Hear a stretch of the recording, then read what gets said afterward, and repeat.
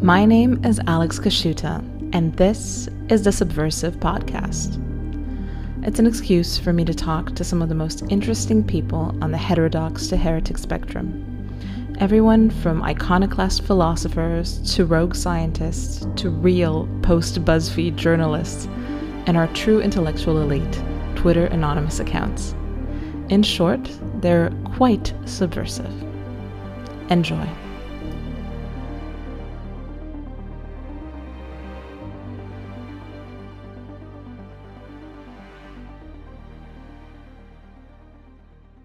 Today I'm joined by Nina Power. She is a philosopher, a cultural critic, a social theorist, and Ivan Illich educator and popularizer most recently, and author of The One-Dimensional Woman and the upcoming What Do Men Want? Masculinity and Its Discontents. Welcome, Nina. Thanks. Hi, Alex. I'm very happy to talk to you because I feel like you have dived. I'm sorry, my mommy brain is a little bit weird at the moment. You have explored a lot of territory in the world of the interpretation of gender. And you have a book about women out, and now you have a book about men out, and which one was most controversial? I have a feeling that I know the answer, but it's you're exploring these two, and I have this experience of of diving into both worlds. So which one has gotten you in trouble more? Well, I mean the book on men isn't out yet, right? So I don't know like what, if any, the response will be. But I think the book on men is an attempt to be reasonable, which itself in the current climate is controversial, paradoxically. To try to be balanced rather than polemical is actually seen as potentially problematic. So nuance is out, humor is out, playfulness is, suspicious. And I think, the other book on feminism was like from 2009, and it predates a lot of the more recent discussions around gender and kind of developments, quote unquote, in feminism, mainstream feminism. And it's really a book against kind of consumerism and the way in which a certain version of feminism was basically being sold to women in order to convince them to be in the workforce and to act in particular ways, like to become kind of consumerist and to sort of sell themselves as employees or as sort of sexual beings. And I think a lot of that has just gotten a lot worse. But also some of the kind of discussion around gender has completely transformed in ways that I didn't see at all. So I think my initial book isn't particularly controversial. I mean, it's a bit annoying. I mean, it annoyed a few people, but not really, because I think my target was kind of capitalism. I was critiquing consumer capitalism, and that's fine. You're allowed to do that. It's a kind of victimless critique in a way. But I think the book on men will be more controversial, partly, as I said, because it's attempting to be reasonable. I'm not trying to slam men. I'm not trying to say that all masculinity is toxic. I'm not kind of going along with this narrative, which I think is also become completely out of hand, which is to sort of demonize men as a category. And I think that I'm trying to, in a way, understand sexual difference, which is controversial. And I say that men and women exist, and I say that they are, we live in a mixed world, but there are important differences between the sexes. And even to sort of start with sex is often seen as quite controversial these days, I suppose. I want to say that men and women can get along, and they do get along, and that most of the time we have this kind of interesting partnership, and that to demonize one side or the other is extremely unhelpful, and it will kind of destroy the social fabric and families and so on. So it's a much more centrist book in some ways than the earlier one. It does feel like centrism, or like you said, the acceptance of the fact that there is a polarity, that polarity is healthy, that it's natural, that it exists in nature, and extends into the human and cultural domain. That's probably one of the more controversial things you can say. Like, being a centrist on these matters is not acceptable, because essentially the narrative is that the battle of the sexes rages on, and women are always on the back foot, and they may never gain the ground they've lost because there's something systemic, something murky afoot. So you said before we started this conversation that you received a bit of pushback, and that the launch of the book has been postponed for a long time. So I wonder what part of your argument was the spiciest or most most hard to digest. I think with a lot of these attempts at cancellation, which kind of anyone pretty much in the public sphere, however small their sphere is, gets these days, a lot of it's completely stupid because they haven't read the book. Like, the people who are trying to cancel it don't know what, in fact, I say. But in a way, it doesn't matter to them, right? So, these people just kind of say, well, she said this once, or I'm going to say that she's a neo-Nazi or whatever. All of this absolute nonsense. But it's a mark of kind of desperation, really, on the part of people doing this attempted cancellation. And in any case, it hasn't worked. But I think it's obvious that a lot of institutions, like big publishers and so on, are very worried about these kinds of things. They're worried about bad negative publicity. They're worried about, being mobbed. They're worried about, causing potential upset. And I think there's a discussion to be had in general about who is being offended on what basis. Are they really being offended? Are people taking offense on behalf of others? Or are people sometimes using these politics to enact their own sadistic desires? There's a lot of kind of deep psychology going on. And I think quite a lot of people are trying to think about this in terms of pathological behavior. This is very familiar human behavior anthropologically in terms of mobbing and scapegoating and, rivalry. And you can read René Girard, and, there are different ways of understanding this. But I think, and I think more and more people are aware of cancel culture. It wasn't even a used phrase particularly a few years ago, but now I think people are more aware of the tactics, and they're maybe less effective. You can't just go around calling everyone you don't like a Nazi. It's just intellectually bankrupt. And people like Judith Butler are trying to say that anyone who has any issue with any discussion to do with sex and gender are basically on the side of the far right. This is just a desperate argument and has no basis in reality. In the UK, the vast majority of women probably wouldn't even call themselves feminists, but mothers and wives who are have legitimate questions and worries about this new ideology.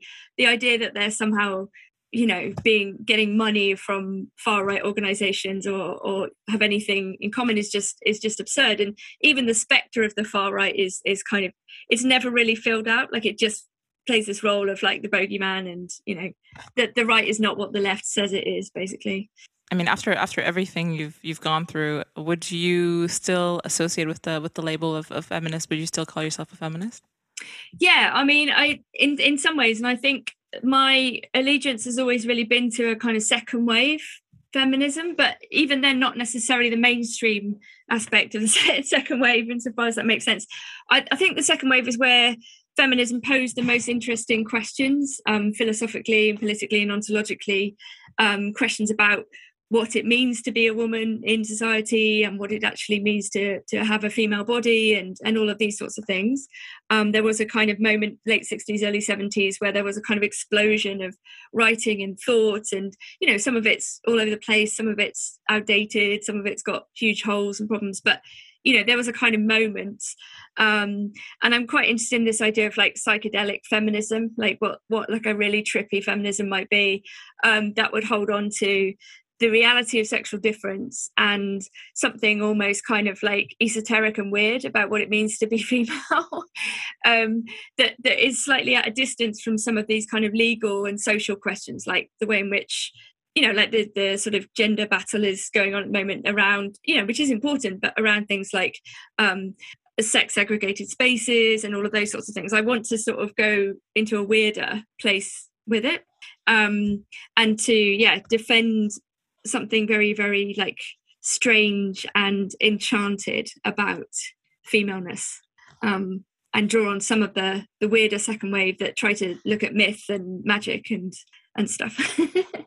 Well, that sounds really interesting. I don't think I've encountered any of those works up to this point. I want to chat to you a bit about your first book, because I I feel like I get kind of the main point. I haven't read it, I have to admit. But it takes about 5 minutes to read. It's literally like a really short essay. Okay, well, I will then. No, you don't have to. I think the interesting part is that you said, it is in a way not a very woke book. It talks about themes that would, maybe draw cancellation at this point. But it is also a critique of capitalism, like you said. And I feel like this is an interesting moment where you can have, in a way, a right-wing critique of capitalism. There are a lot of thinkers that are popping up now, Ivan Illich being one of them, Agamben, Lashmore as a popularizer of these ideas. And there is forming a right-wing critique of consumerism, of capitalism. And to me, it feels like, the idea that we've been sold, this commercial feminism that you see on every bookshelf and in every Instagram post at the moment is kind of all about expanding choice and, maximizing that idea of freedom of, you are a woman if you have absolutely all the choices in the known and unknown universe, and that these choices expand with every day. So I wonder what your relationship is to the idea of freedom. Like, what is freedom to you in light of all of this exploration that you've done? Yeah, no, it's a really good question. I think about it quite a lot because, you're absolutely right. Like, this kind of promise of infinite freedom is also responsible for the sort of delusional ideas that you can like break free of your body, that you can escape death, kind of this virtual fantasy of like freedom in that model is like freedom from any constraint whatsoever. But the older models of like liberty and so on are actually about understanding your own desires precisely so you're not controlled by them. So freedom is freedom from domination, but including your own negative tendencies, whereas kind of consumer capitalism basically implores you to go mental with your desires and say, like, well, if you like donuts, you can eat 7,000 donuts a week or whatever if you want to. Like, and that's what you should do because, what you want is good. But actually, most of what human beings want is not good. It's not good for them. It's not good for other people.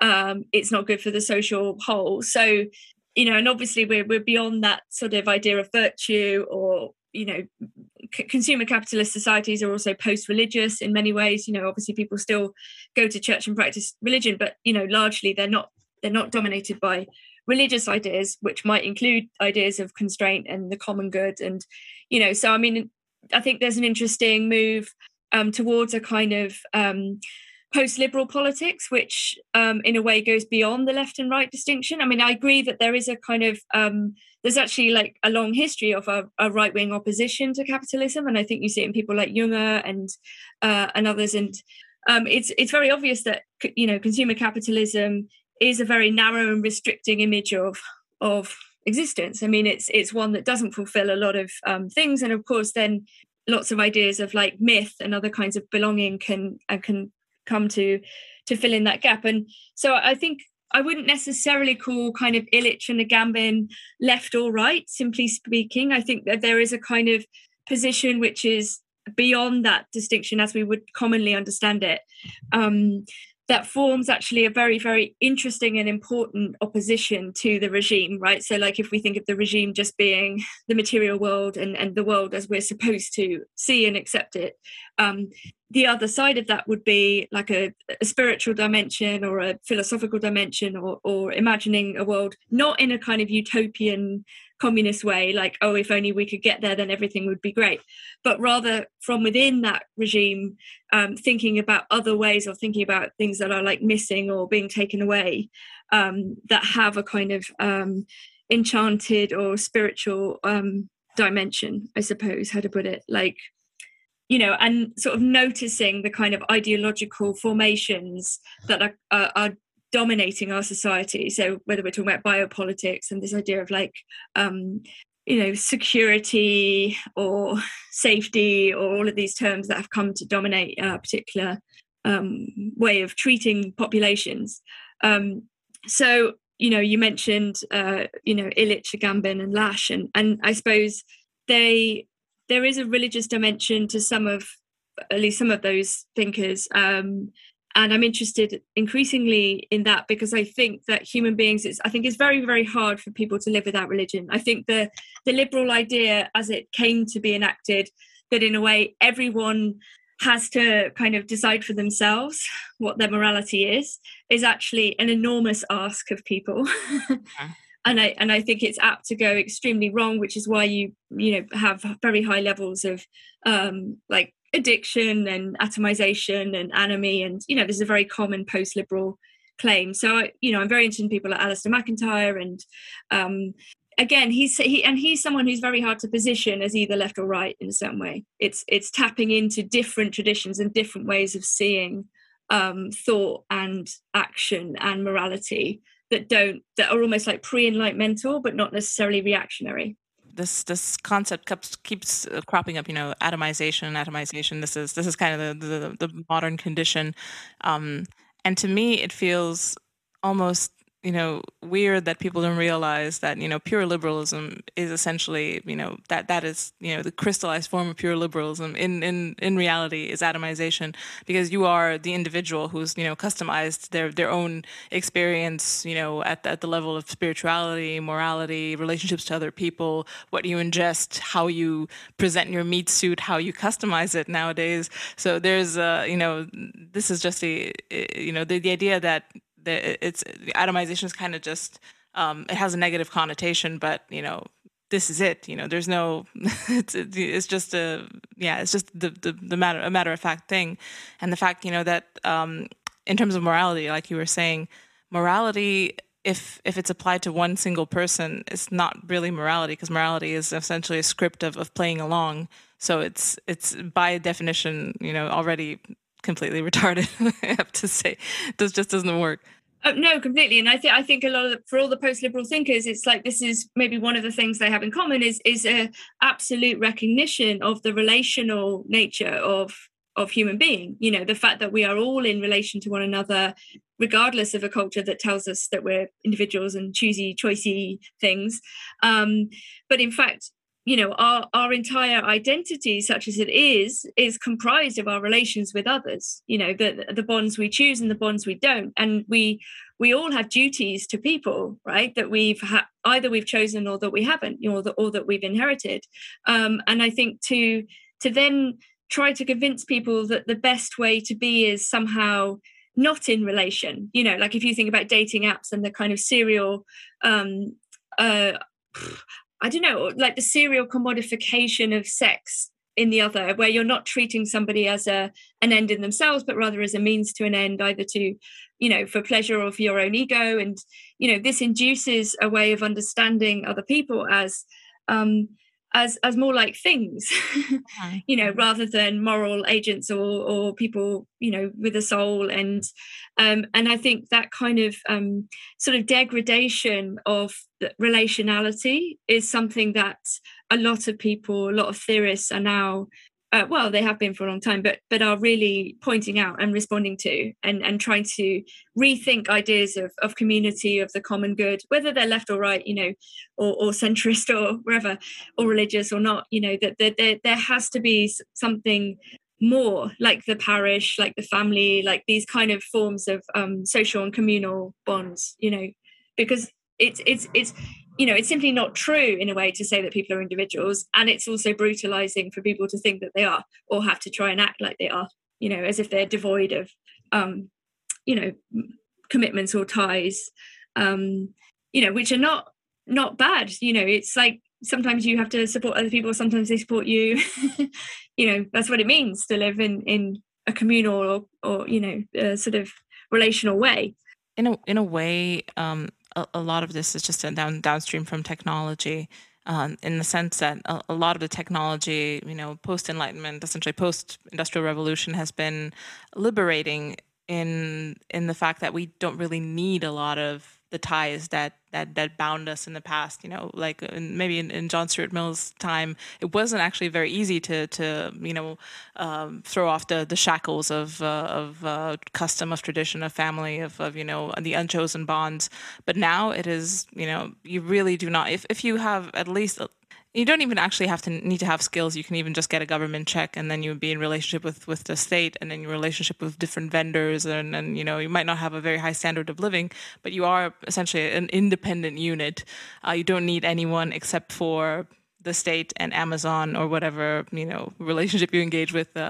So I'm curious if we can have this, if we can recapture this conviviality, if we can recapture a collective dimension without needing it, because I see a lot of people becoming very comfortable. I mean, myself included. It's actually it's a hard slog to recapture, a sense of community if it's not needed, because the other people don't need it either. So it's kind of the default has moved from I need you to I can get whatever services or sociability you render from somewhere else, like the internet or whatever vendors.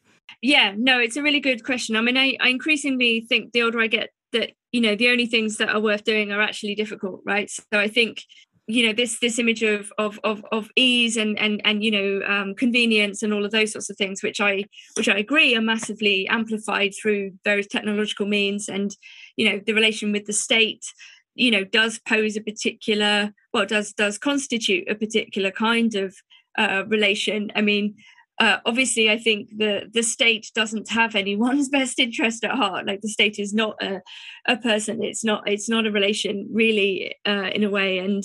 And we should be incredibly sort of suspicious of the state in many ways. But I think, yeah, how to put it? Like, there is a kind of impoverishment of existence that is reducible to numbers and reducible to these sorts of like a quantitative way of living, right? And obviously we live in the era of quantity. We live with the regime of quantity, as Gwenon might put it. But it's like everything is measured. You are a number. You've got loads of numbers. You might get a check. You have this amount of debt. You're this number of taxpayer, or whatever.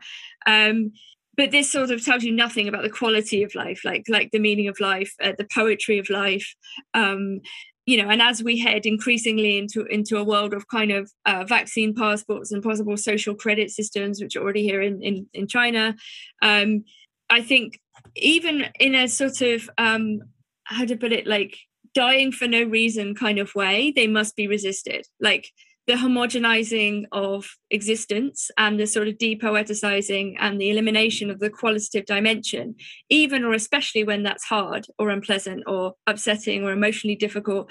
And this is another aspect. It's like the idea that if something is painful, you shouldn't do it. That we should avoid strong emotion at all costs. We shouldn't fall in love with somebody. If you meet someone on an app, the idea that you might catch feelings is like the worst thing in the world.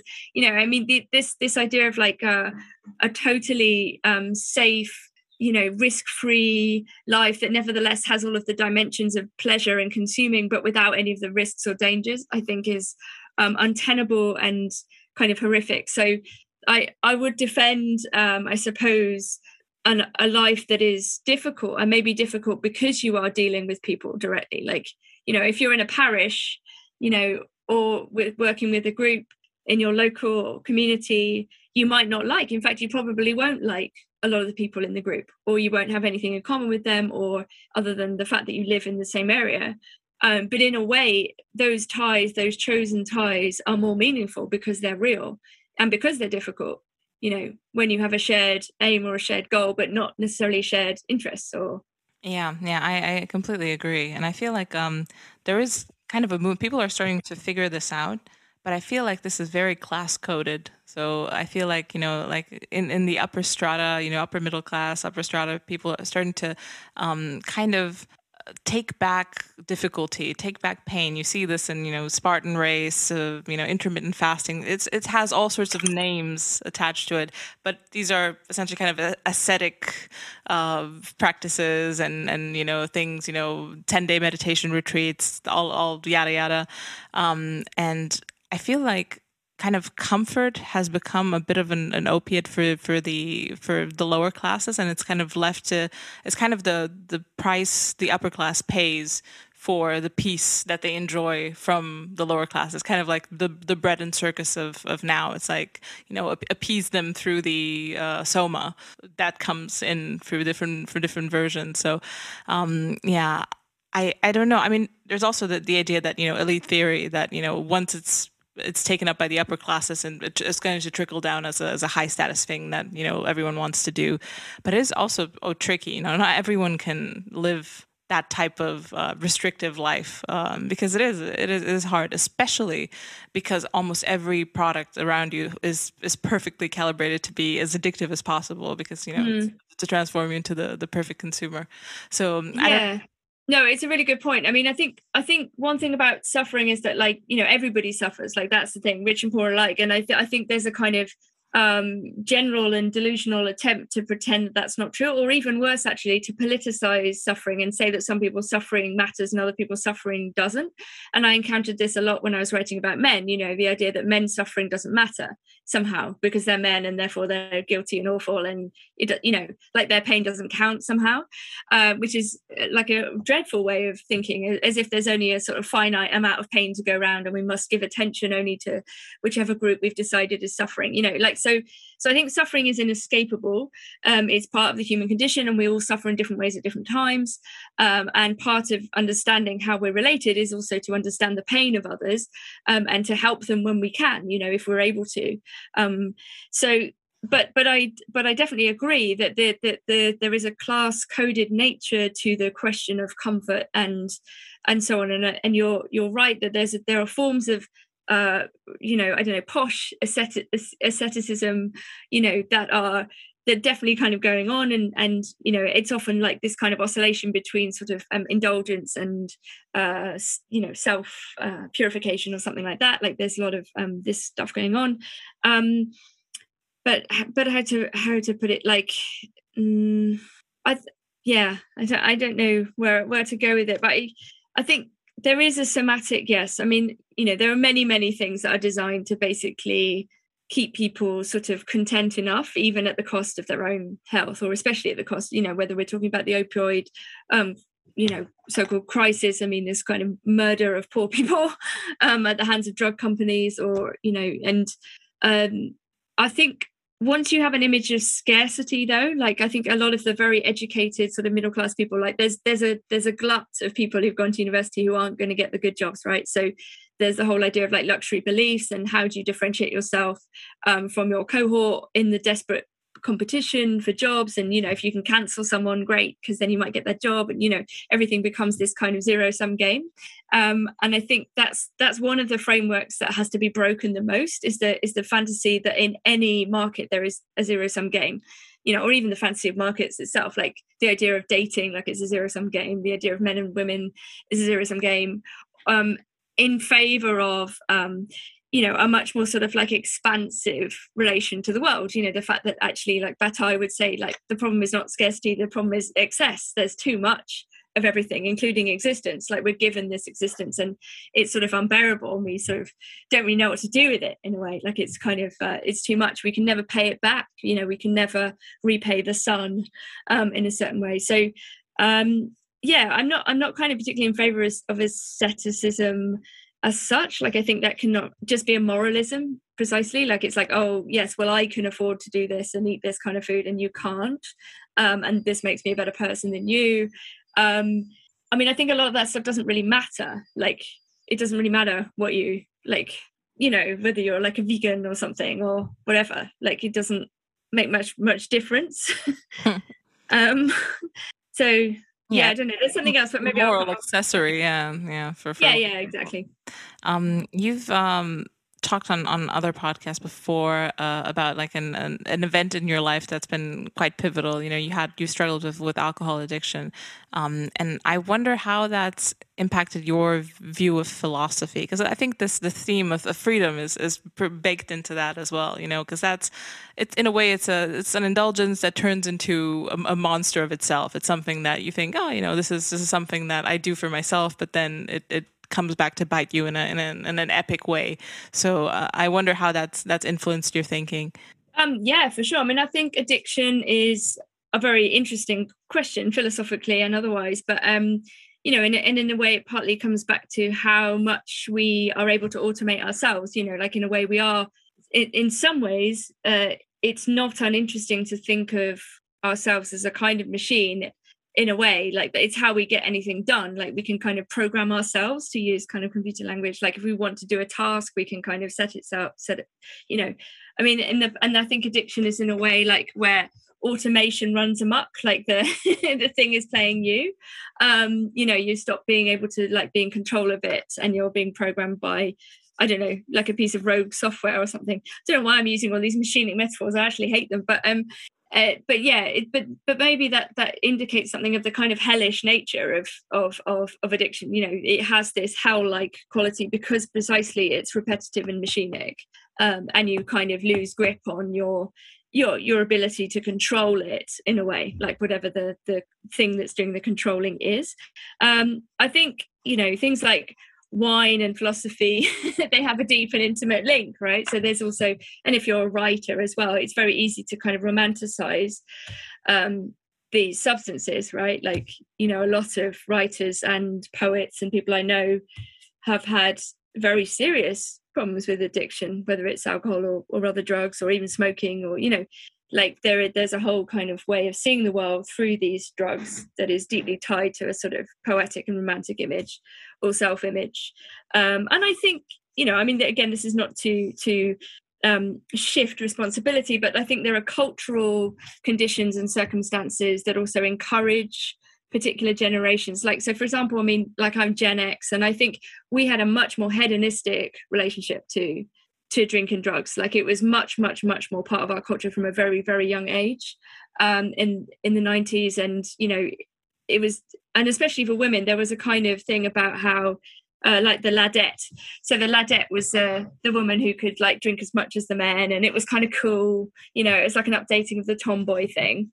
And, you know, I think a lot of people, myself included, were very seduced by that, because it was like, this is like an equality of the worst. You know, it's like, finally we get to behave as badly as men or something like this, and this is like a necessary stage in the sort of dialectical history of like men and women.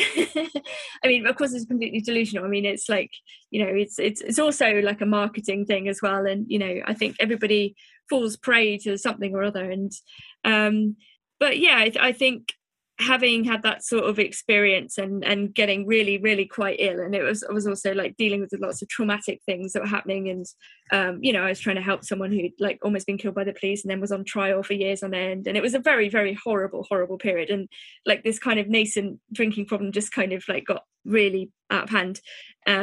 You know, and it's always like you can only see it, how bad it's got, sort of almost too late, and for some people it is too late. Like sometimes people don't come back from it, and, you know, I think about that a lot, and I think particularly in my generation, like a lot of people didn't come back from it, you know, from one addiction or another. So I think it's a very interesting topic for thought. Like I haven't written that much about addiction, but I think, you know, there are people working on it, and it's, you know, also in relation to this question of morality, you know, it's like, how far do we blame individual people for things like addiction? You know, it's a very complicated question, and I'm not sure that it's resolved. Like I never have quite the final answer to what it is. You know, is it kind of a moral failing? Is it like a physiological predisposition? Is it like a matter of circumstance? Is it, you know, I mean, obviously like lots of Irish people of Irish background have drinking problems, and there are lots of theories about that. But in a way that's also an excuse, right? Like it's just because you're Irish, it doesn't mean that you have to develop a drinking problem, you know. So yeah. Yeah, no, I see it. I mean, Romanians also have kind of a similar reputation, maybe locally. I don't know if anyone in the UK associates us specifically with alcohol, but they do probably with other things. Yeah, I think you kind of uncover an interesting direction to this. You know, like how much responsibility does the individual have? Because kind of like the dark side of liberalism is, you know, infinite choice. It's infinite responsibility as well, which is something that people try to downplay, because, you know, I think a lot of the negativity that we have in public discourse is that we're constantly putting under the rug the responsibility, the flip side of the coin of freedom, of this, unfettered choice type freedom that we're all enjoying. And then we're in that meme with Spider-Man where we're just pointing fingers at each other, like who's actually going to be holding the bag with this, with the downside of responsibility. So for women, like I feel like a lot of modern feminism, the consumer feminism is essentially women chafing at their role in this mechanized society, and then trying to figure out, okay, why does this feel bad? Why is this not good? And a lot of it is essentially them, wrestling with nature, but there is no explanation. Their worldview does not accept nature. It's all about the individual and choice and all this type of stuff. So it's men, because they're the antagonist in this perpetual Tom and Jerry tomfoolery. So I'm curious what you think about that. That it's there's the dark side. There's responsibility in all of this, and we're very bad at noticing it. No, totally. I mean, I completely agree. I think that's a brilliant question. And I think a lot of it, so in the book, I have this word like puritanical, which is a combination of prurient and puritanical. So to describe this culture that on the one hand encourages excess and, says you should be sexy and sexual and, explore all your desires. But on the other hand, if you get it wrong, then you're like moral enemy, so like the flip side of a culture that encourages this sort of, hedonistic behavior, but at the same time has often incomprehensible rules about if someone goes wrong, and we're not even talking about legal wrongs, maybe there's a lot of interpersonal stuff that is sort of in a gray area, but, then the question of blame, it's like, oh, well, this person is to blame. This person is a terrible person that, suddenly someone becomes like, figured in this way. And it is, I think, partly to do with this, actually failure to deal with, as you say, the flip side of freedom, which is responsibility. So nobody wants to take responsibility when something goes wrong. And at the same time, despite kind of wittering about patriarchy, actually, we don't have a great deal of like patriarchs in the sense, or patriarchal culture in the sense of, men taking responsibility, right? Patriarchy is not just stealing things from women or whatever. And in fact, it's not that at all. It's like the patriarchs are basically the men who are responsible for others. Like in the Bible, for example, they're the men who have huge families and so on. And in a way, like there is a kind of death of the father in the sense that nobody wants to be the adult in the room. Like nobody wants to say, hang on, you shouldn't do that. It's not good for you. Because it's kind of boring. It's like being the party pooper. Like to be the adult, you have to say, no, there are limits. I'm doing this to protect you. So now you have situations where people are saying, well, my child knows best. And you're like, no, they don't. Like, no, you know better. Like, you really should know better. And so I think that, and you can think about this in relation to boomers. The Helen Andrews book is very good on this point. Like, and read Michelle Welbeck and, the kind of hollowing out of that kind of adultness that would involve responsibility, that would involve like the father, for example, taking on the role of being responsible for women and children, the perhaps historically necessary eradication or erosion of that role has ended up in a situation where everyone is like brother and sister. Like, and this is the thesis of this book called Society Without the Father by Mette Schlegel, who's a very interesting sort of psychologist. So that basically what you have is sibling rivalry. There are no adults and children. They're just like brothers and sisters, basically. So men and women are kind of competing with each other rather than engaging in to sort of different but equal forms of like mutual support and relation on the basis of their differential capacities and qualities. And sexual difference, of course, poses that question. It's like saying men and women are different, like, and their difference is what's necessary. And when women sort of are encouraged to behave more like men, like in the Ladette example, I mean, that's a kind of silly example in a way, but it is part of this, is also to like potentially deny their own nature, and that this is somehow, this never works out well for women. I think it's always recuperated back into like what's better for capitalism or whatever, so it's better for capital that women work as well, because then they don't have to pay a family wage and they can pay everyone less. And, this isn't feminism's fault, but it's a kind of incidental like cost of that position. It also feels to me that a lot of times kind of feminism becomes a theory that is a descriptor of a certain moment that was brought about by technology rather than, because a lot of people think, okay, the suffragettes, kicked off a movement that through its, theoreticians has, seeded this idea that women, and kind of like all the dominoes fell afterwards. But I feel like, maybe technology, techno capital was one step ahead before the theoreticians and already kind of laying the groundwork of what this looks like, and then they were observing and describing what was already happening, because this essentially wouldn't work without this relationship of the liberal liberated woman would not work in a vacuum. This is completely contingent on how technology relates to women. Yeah, including the vacuum cleaner. I'm reminded associatively by your use of the word vacuum. I agree, and it's so the question of how constructed those different positions are by the technologies is a crucial one. But this is why I think this kind of pendulum swing that maybe we're seeing, back towards a defense of sexual difference. And, when we're talking about human nature, I mean, it's also in our nature to use tools, right? So we're a technological species. So it's not like the technology is sort of somehow not us. It is us. It's us as well. It's everything that we collectively have come up with. Whether we should have done or not is another question. But morality always lags behind technology as well. It's like, well, if you can do it, why not? That's the morality of technology. And of course we can talk about the specific kinds of women that something like the contraceptive pill has created.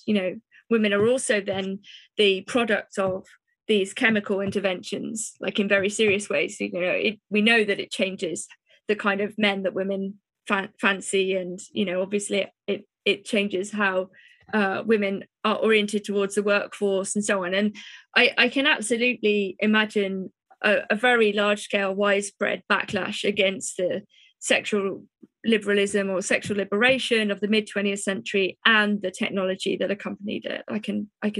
I sort of feel like this is coming. And I do wonder about like Zoomers. I think that maybe they will rebel against the internet. I think for those people who've had their whole life on the internet so far, including lockdown, including school, it will become associated with everything that sucks. And that there will be kind of a breakout towards nature. Like everyone will start getting obsessed with the Unabomber manifesto again, hopefully not doing what he did in terms of sending bombs, but, like turning against industrial society and towards back to nature and to the wild and to their own nature as well, without big pharma, without intervention, without these sorts of things. Yeah, I feel like in my echo chambers, these are already big themes. People, everyone reads Uncle Ted, with tongue in cheek, but they still, the manifesto itself is not necessarily a bad piece of thinking. The implementation, like we said, not the best, but it's coming. And the sex negativity as well. Like Default Friend also talks about this a lot, and she's kind of this cartographer of what's been going on the internet and what's going on now. She's also on TikTok, a step that I've yet to take, and I might not at all. I definitely feel too old for TikTok. I can't even watch them. It's interesting how one phases out of technologies as well. Like that there are ones that are sort of your age and the ones that are not. Like I'm definitely blog, old school blogs and Facebook and now Substack, but I can't use Instagram or TikTok, anything that's so visual, and I find it just like demonic. Like it's too much, there's too many images and it's too fast, and it's like I don't know. No, absolutely true. But you know what they're doing now? They're putting TikTok in everything. So YouTube has a TikTok. It's called YouTube Shorts, and then Instagram has a TikTok. It's called Instagram Reels, and it's all just they're shooting like if one format takes off on one platform, you can be certain that it comes onto another one, like Twitter Spaces. That's Clubhouse. So they all kind of converge into one demonic vortex of. So you cannot escape whatever you're on. So even on Facebook, I'm sure there's some TikTok on Facebook if you look very closely. Yeah, I hopefully it's just like old people moaning about their lunch or something. But yeah, I don't know the sex negativity point though. No, and I like Default Friend stuff a lot, and I think Yeah, I mean, it's again, it's very. I think that there may be, the pendulum swinging against the sexual revolution, sexual liberation. It's like, well, one of the things that is a positive consequence of that is actually restoring like the meaning and the poetry of sex, for example, like having sex with someone you actually love and care about, and feel this deep sense of connection and intimacy with. And let's say, and then I think this idea that probably you should only have sex with people who, if a pregnancy happened, you would be able to deal with it with this person, right? Because I mean, without being reductive, like that is what sex is sort of for, as it were. Like, this is the natural consequence of sex. If a woman is fertile and she has sex, it's a possibility. And so I think if, and it's not to say that that's all sex is. Obviously, Freud points out that most sexual interaction is perverse in a strict sense, in that it doesn't contribute to reproduction. Like a kiss is perverse, right? A kiss is not in itself part of the reproductive act. But the idea that I don't know, that to be sexually liberated or to be a modern person, you have to have random sex with hundreds of people. It's just like, I think it's very bad for people. Like, I think it's like, very upsetting actually. And I think the idea that like a woman wouldn't mind if a man said, I don't really care about you, I don't think it's true. And I think there are differential costs for men and women, biologically and psychically. And I don't think it's reactionary to say that. I think it's just true. And, the truth might be reactionary, but so be it. I'm interested in the truth. I'm not interested in like making people feel better. I think sometimes, cultures do go down terrible paths, and we should be able to discuss that and openly and honestly. And yeah, so I think, but one of the things that might come back is that like sort of fewer but better sexual encounters, that people will only have sex with people that they really genuinely feel close to, and where pregnancy might be part of it, maybe. And maybe that means people marrying earlier, or getting married, which they're not really doing very much, or they're marrying very late. And I think that can only be good. I think that will only increase love and intimacy. I don't think it's reactionary to say that. I think the sexual revolution, as many feminists point out, was a net negative for women. Yeah. And children. Absolutely. And children, that's a good point. I mean, I think, women and children are kind of a dimension that has been taken apart by by the idea of individualism. There's a woman and there's a child, and they're different entities, and they're they might coexist for a short while, but then the child goes off to daycare and flows into the state consumer apparatus and becomes its own homunculus driving the meat suit. So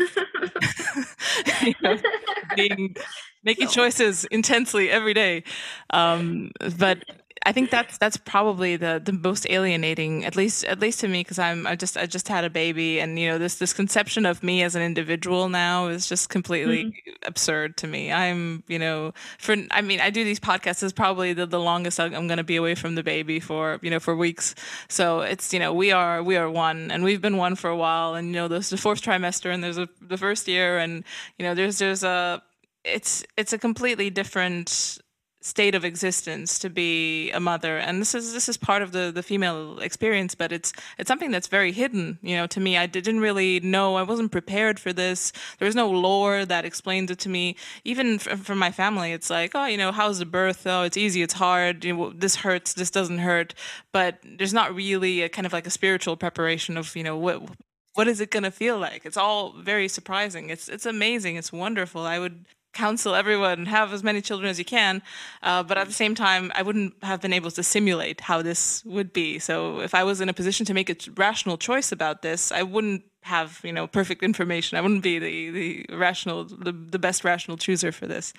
So yeah, no, exactly. And so for a liberalism that takes as its fundamental unit the individual, I mean, like, motherhood makes no sense, right? Like, the relationship between mother and child is just simply not visible from that point of view, which is why a politics of liberalism, I think, is doomed to fail, right? For this reason, amongst many others, like, because it's just not true, and I do think, one of the really complicated and like kind of awful things that's happening at the moment is a kind of unacknowledged hatred of the mother, like the figure of the mother, which is often, exhibited in the attacks on so-called TERFs and the attacks on women who want to defend like women-only spaces, or the use of the word woman, or, you know, to defend, like, for example, the protective aspects of parenthood, you know, the idea that parents actually do know better than their children what is best for their child, you know, which again is being eroded by the state and also by like various cult-like ideas, you know, the ideas that children somehow know better, is, you know, which of course isn't true. And I think there's this kind of like, it needs careful psychoanalytic investigation, like what on earth is going on with this kind of hatred of like older women, you know, women who, like, let's say especially women who are no longer like in the sexual economy, you know, either their mothers or they've aged out of the, you know, attractive age range or whatever. You know, the kind of vehemence and anger that is permitted culturally to be directed towards women is horrendous, you know, and it's just like absolutely mental. And you think like, what the fuck is going on? I mean, do all these people like hate being alive so much they want to like take it out on like, you know, mother figures? You know, not I feel like this has something to do with our perspective of other people being kind of catalysts to our own experience rather than, you know, moral agents in themselves. Because you know, a young woman is a potential catalyst to your experience. She's either a very worthy competitor if you're a woman, and, you know, she's an 8, you're a 9, she's a 7, you're a 6, whatever, things like that. The stupidities of female intersexual competition. Or as a man, she's, you know, a potential sexual interest, but once she's kind of aged out of being a potential experience for you, then, you know, she's just dead weight. She's not, you know, absolutely irrelevant, or a nag, or, you know, then she can kind of fall into kind of the shadow of a female existence and say, okay, yeah, she's a Karen, she's nagging, she has too many needs, too little input into the world.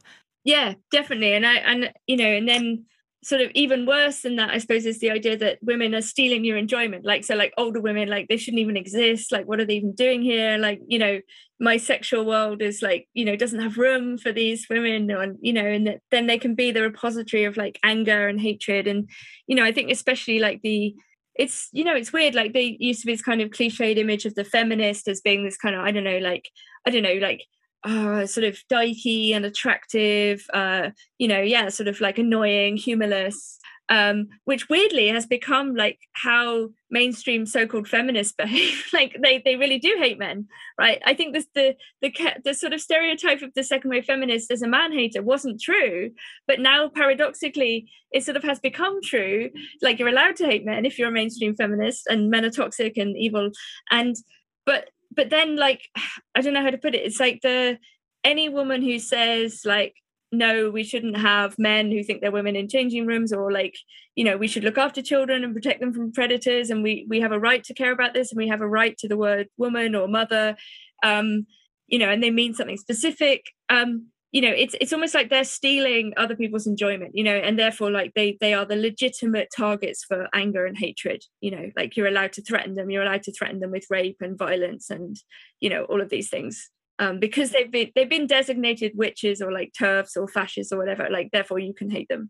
It feels like, especially now with the kind of the trans movement is kind of the avant-garde of liberalism. You know, they're the ultimate liberated individual, so they kind of need extra special protection from people who might, you know, infringe on their liberty to.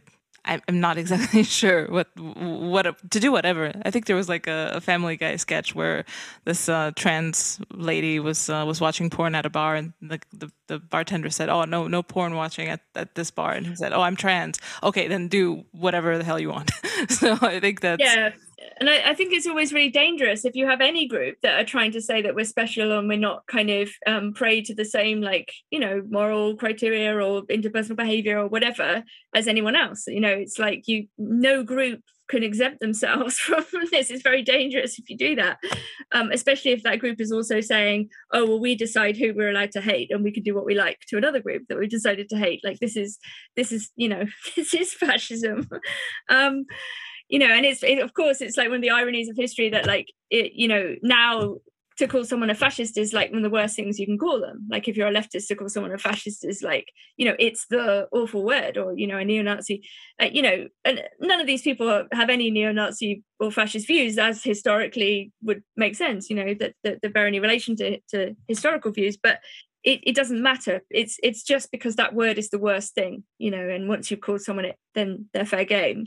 And it's also just easy. I think there's so much lazy thinking. Like, I really object to like the laziness of contemporary thoughts, where it's like, oh, we don't have to read the canon because they're all like dead white men and they've got nothing to teach us. Like, that's just lazy. That's just like you not wanting to do your homework. Yeah, I think that's probably part of it, and it's also easy, and it's the path of least resistance, because if you're kind of in an academic context and you say, oh, I'm sorry, this is a dead white man, I excuse myself from doing this type of work. It's just that you were not going to get pushback. You probably, people are pretty floppy on this front. They're too afraid to push back, and then that kind of encourages a laziness and stupidity in general. Like, you can see stupidity blooming in so many areas now, and lack of responsibility as well. Like, very few people still know how to build a bridge. Very few people still know how to do things in real life, even maintain things that have been built 50 years ago. There are very few of those people left. So I'm curious if you think that there is a looming, just practical collapse of the world as it is, because I'm going to go out on a limb here and say that there are certain aspects of reality that are undeniable. One of them is that there are men, there are women, they're different. We need to deal with that on every level.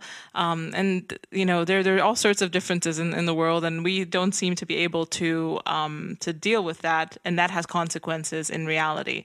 And reality will snap back. There's a certain elastic band of reality that comes back. So do you think that there's something like that looming? Will there be a change? Yeah, for sure. I mean, I think socially there's a limit to how far groups can function using fear and bullying. Like, I think even if people are afraid for a while or go along with something because they don't want the social consequences if they stand up, I think when at a certain point, and I always think it's coming, but maybe there will be a tipping point at which people say, like, no more, like, we're not going to be bullied by you, like, it doesn't matter, like, try and you can threaten me, you can threaten my job, you can whatever, but we're not going to take it anymore. And like, and that's a form of social pushback in the name of reality, you could say. But I think the bigger question is, like, maybe to do with nature, capital N, or what happens when, and not just this question of like the meat suit and supposed infinite malleability, but also perhaps like a kind of ecological question, which is also very complicated, because obviously there's like a ruling class version of this, which is like the WF thing about like, you will own nothing and you will be happy, and like you can totally imagine a kind of form of elite dispossession in which they take everything away from the neo-feudal serfs, and they keep it all and they rent it to you or whatever, or they withhold it on the basis of your bad credit score because you wrote a bad tweet or something. And so there is dispossession from above, which I think we're looking at. And I can also imagine like lockdowns being invoked in the name of the environment, right? Like, I definitely think this is a possibility, because now they know they can do it. They can say, oh, well, like, there's too much pollution this month. No one's allowed to fly, no one's allowed to travel, whatever. Like, they can invoke the environment. And it's not really the environment. And so I think there might need to be like a concept of nature or something like deeper that is not, I don't know how to put it, like, can't be used or utilized by the elites in the name of like crushing or creating a neo-feudal underclass. And in that sense, we have to be on the side of nature and our own nature, like against those people who would use it rhetorically, but they wouldn't really be defending nature, capital N. Yeah. I think in a way that dimension of nature is almost interchangeable with reality, because there's a lot of aspects, even of ecology that the ruling class doesn't ignore. They're not that crazy about nuclear. There's a lot of shortcuts that they're ignoring, given that their ostensible goals are to reduce carbon emissions and things like that. So I think there is a not a, like you said, not a right wing, but just a right concept of nature that's being recaptured now. And there's a lot of talk in this direction. I mean, from people who are localists to people who are system thinkers, and I think something's coming as well. Like like the sex negativity, kind of. It's not eco-fascism. Some of these people call themselves eco-fascists, but I think it's more tongue-in-cheek. It's the idea that it's an unwoke view of conservation of our relationship to nature, and it's definitely necessary. Well, the moment you talk about nature, you get called an eco-fascist. Like I got called an eco-fascist because I was like saying that we need to re-enchant nature and defend heritage and protect it. Like it's more like a conservationist or preservationist position. But you get called an eco-fascist for saying that, basically. Yeah. So I can see why people would like take it on as a mantle, because it takes nothing to be called that. Yeah, I think people do tend to attach fascist to all sorts of things. Yeah, to my name sometimes as well. Yeah, and I guess you're also not spared of this. I mean, like you said, there has to be a point where all of these words kind of lose their meaning. At least to me, they've lost it. I haven't really had the professional consequences that you've had to suffer. I've had attacks from all sorts of directions, but nothing really came of it. But it's also that I feel like I've positioned myself. I've said that I'm right wing. I'm the devil. I'm square in the middle of all the things that are bad. Come at me. But the thing is that between me and you, there's 7 layers of people that are closer to you. So you probably want to clean your fringes before you get to me. And I think that's why a lot of people don't really mind me, because I'm like, yeah, she's so beyond the pale that no one really cares what's going on with her. And yet here you are being eminently reasonable. Well, that's what you don't know. No, but I mean, I think probably part of what happened to me was like in-group scapegoating, and like, if you're a heretic, it's much worse, so it's like if people think that you're like with them and then you appear to be betraying them, even though I don't feel like that. I feel like I've had the same politics since I was like in my 17 or 18, but the culture went mental. And it took me ages to work out what was going on, and I was a bit slow. Like I didn't realize like what was going on with like scapegoat mechanisms and stuff on the left, and because I was tied up with the court cases and everything, and by the time I realized, I was like, oh shit, this is terrible. This is really bad, and like I want to like point this out and then suffer the consequences, because I couldn't kind of live with myself anymore. Like I could see people just being kind of punished and attacked online, and it's like the moment you point out the mechanism, then it comes for you. Like if you say to like, oh, you're burning women, and they're like, right, we're gonna burn you. So once you point at the witch hunters, and you sort of in a way you're trying to stop that, you're trying to de-escalate the enjoyment, the sadistic enjoyment that they're taking, which they can't admit to themselves either, because they think they're doing the right thing. But the moment you put a sort of spanner in the works of their enjoyment, then they'll come for you. So I kind of knew it would happen, but I didn't know how bad it would be. And I mean, people just go crazy. They think they can defame you and say whatever they like about you, like, and they just make stuff up, and they think it's fine because, like, if you're the enemy, it's like you can, they can say anything. That's how people think. Like, it's very Schmittian. Yeah, and I think they're also bolstered by the fact that power rewards this type of scapegoating at the moment. There's no consequences for them libeling, or I guess in your case, they might. Well, we'll see.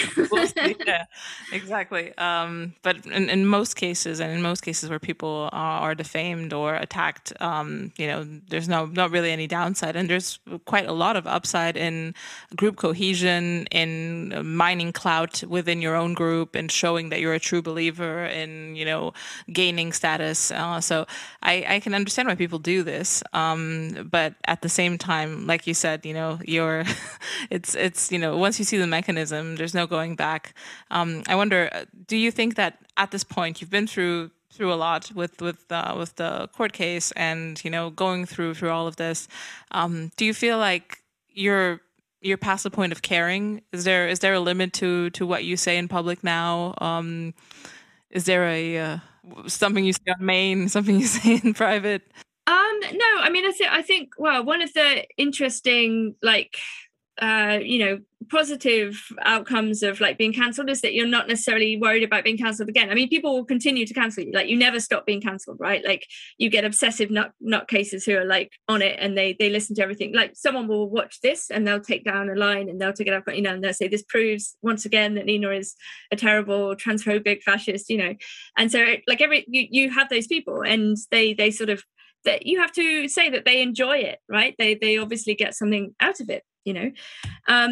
But I think the crucial question for me is like, you know, what does it mean to live in a world where people think that they can lie about you and accuse you of crimes, for example, that you haven't committed, and think that that's an acceptable way of behaving? Like, I think that there are limits, right? Like, this is not critique. This is not disagreeing with someone. This is trying to defame someone so that they don't speak again in public, or that their reputation is damaged to such an extent that other people won't listen to them, right? That's what defamation is, you know. And people accuse me of being insane. They accuse me of, you know, holding political beliefs I don't hold. You know, they just kind of endlessly repeat these sorts of things, and it's, you know, they're doing so not only to stop, you know, or attempt to stop people listening to me, but also as a warning to other people, right? The whole point is like, if you speak out, or if you say anything like Nina says, you will be next, you know. And that's very, very powerful. You know, most people,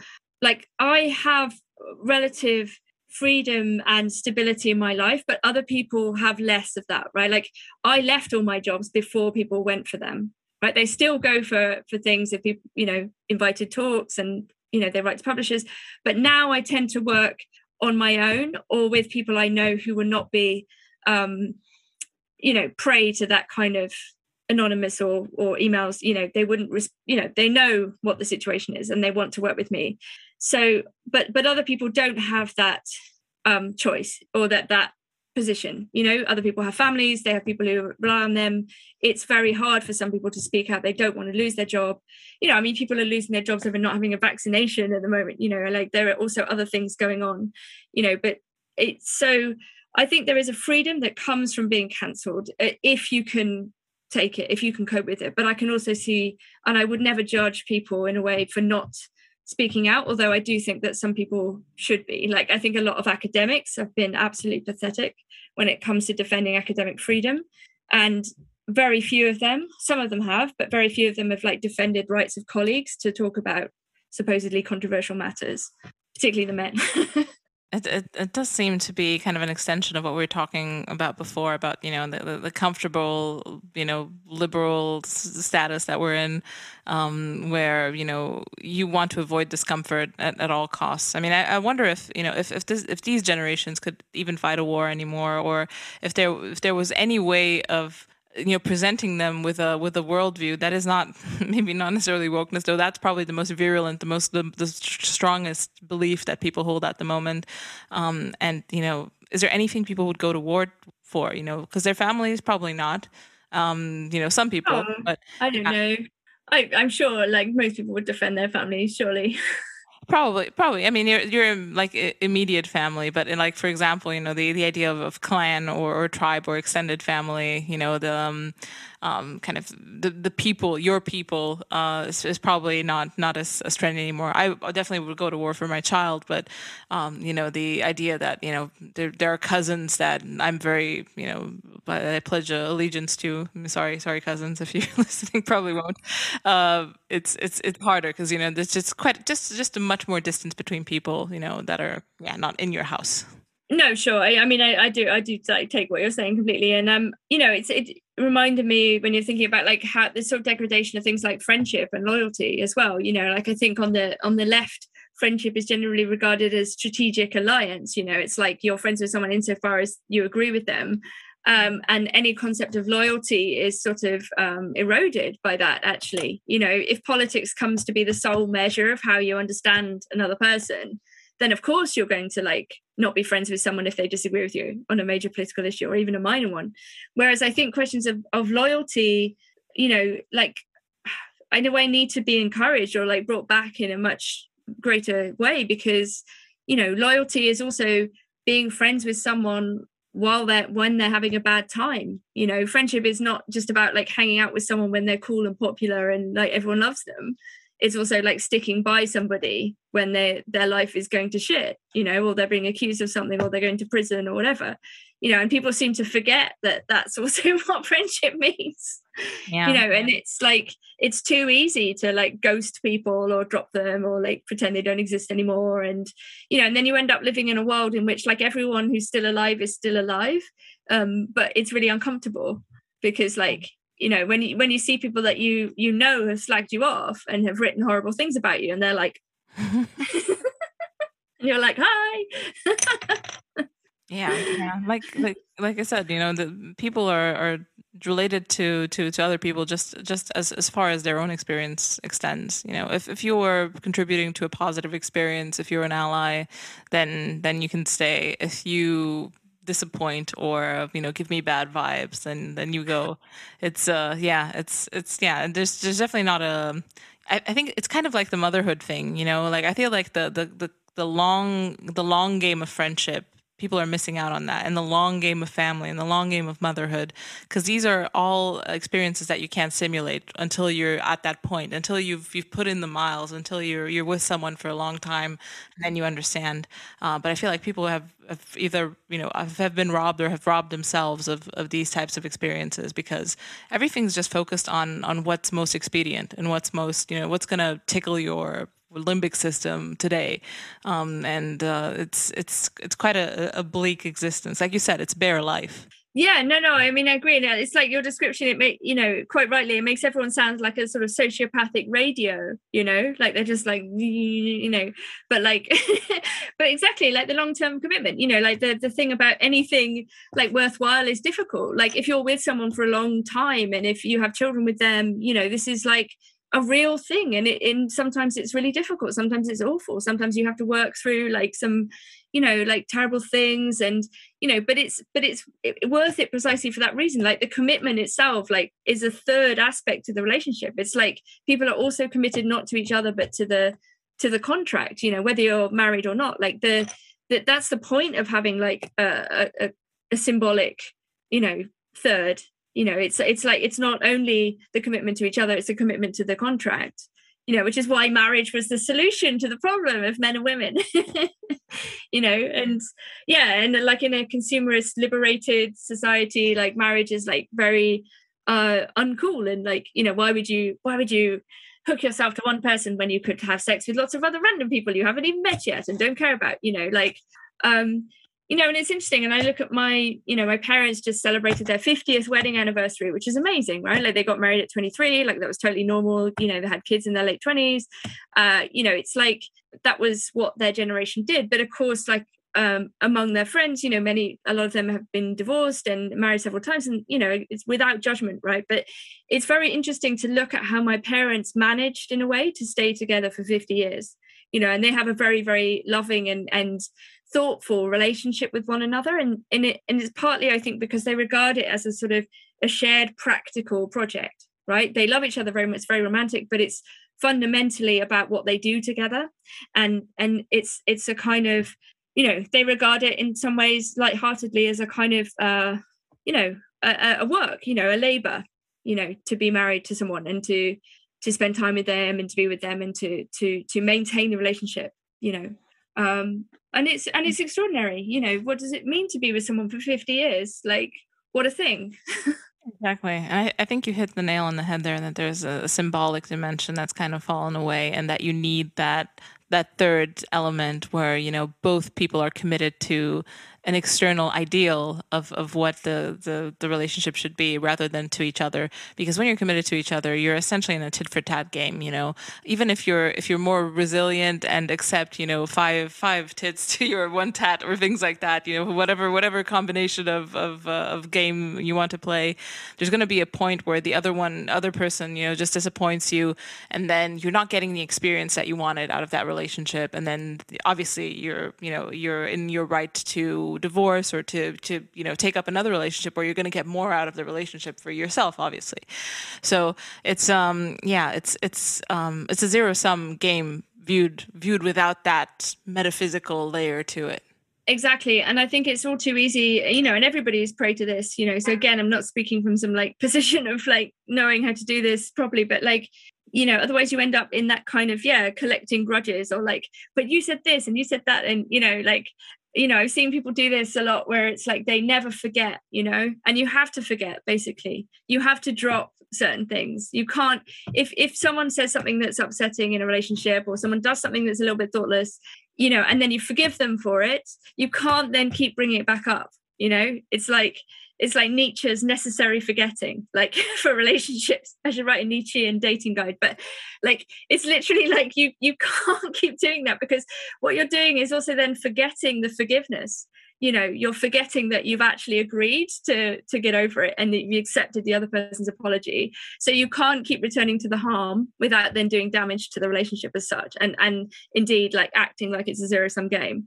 You know, I mean, it doesn't mean that some harms aren't really bad. Like if someone has an affair, right, they or whatever, like, or does something, you know, that goes very much against the promise or the contract or whatever, the agreement, then of course that's worthy of attention. But you know, when it comes to these like little things, like these little micro transgressions, to use sort of silly leftist language, but you know, where someone has just done something a bit stupid, or like, you know, you have to be kind, you have to be, you know, generous.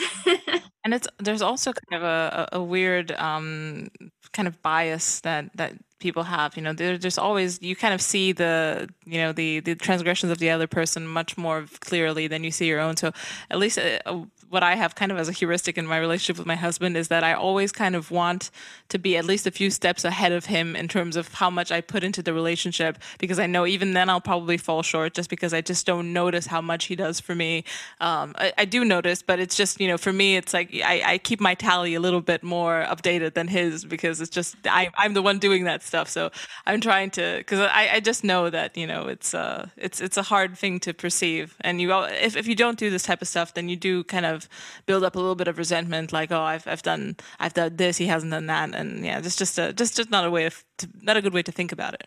No, exactly. And I think, you know, when you had cultures that had forgiveness kind of built into a religious structure, for example, or atonement, you know, there were kind of more, I mean, these are kind of social technologies, like, you know, that permit the both the understanding that everyone is capable of harm, and everyone has harmed, you know, everyone has sinned, everyone has transgressed, but that also everyone is capable of like forgiving, you know, everyone can potentially like move on, you know, like those are social technologies that are very useful, and they seem to have been like eroded, you know. So you end up in situations where it's like, no, this person is an abuser, or this person has done something wrong, and they must never be allowed to forget it ever, ever, ever, you know, because they're kind of indelibly marked, which is not very Christian at all, obviously.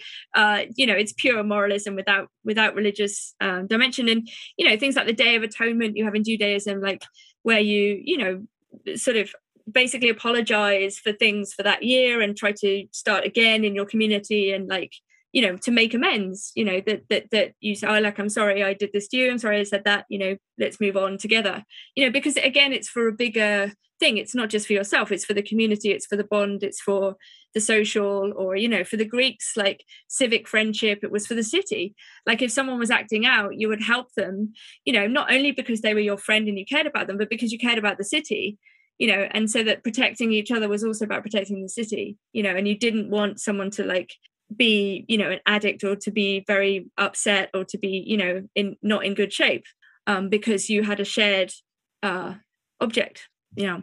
absolutely. There's so many layers of kind of collective being together that we've shed by this relentless focus on the individual, and what's in it for me, essentially. That's probably the ethos of our time.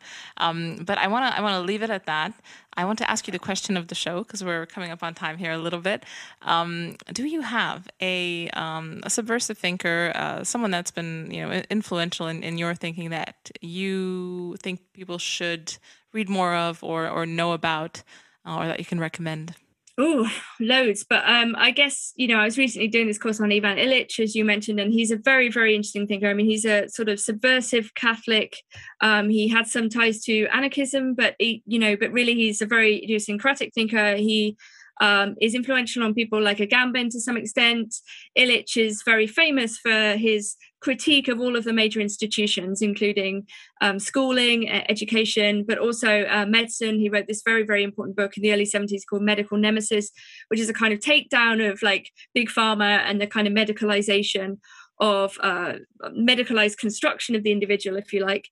And it's against the reliance on the state, for example, and it's extremely relevant today. I think not only when we're talking about the lockdown and necessary like at least philosophical speculation and questioning of what is going on in terms of these biosecurity measures, and Agamben obviously has pursued these questions.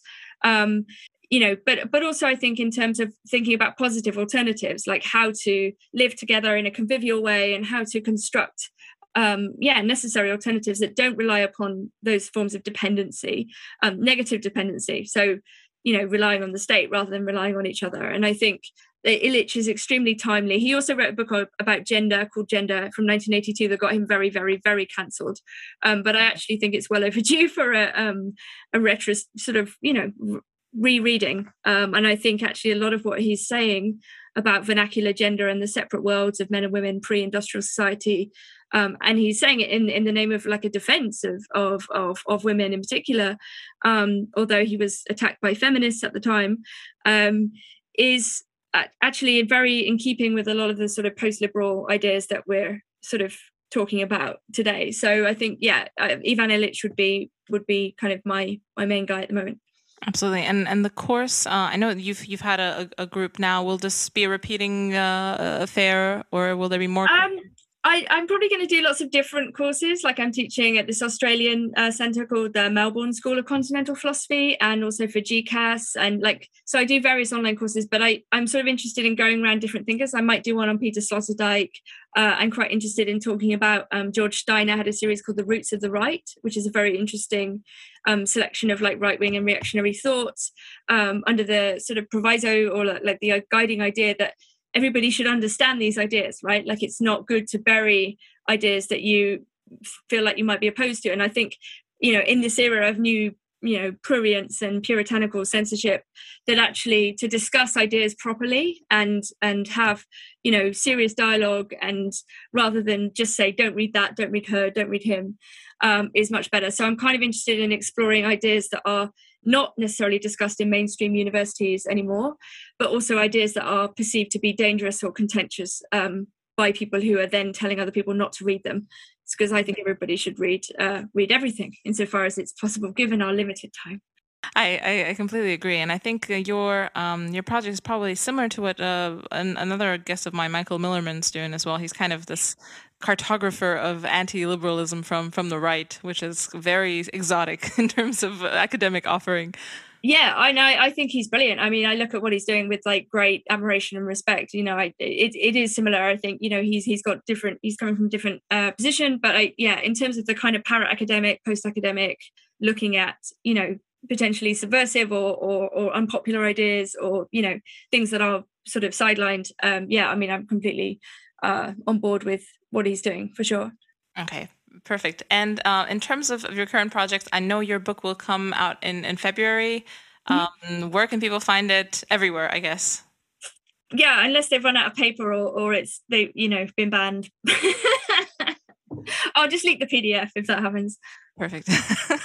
And the other book is The One-Dimensional Woman, and another place where people can find you. You're not on social media, are you?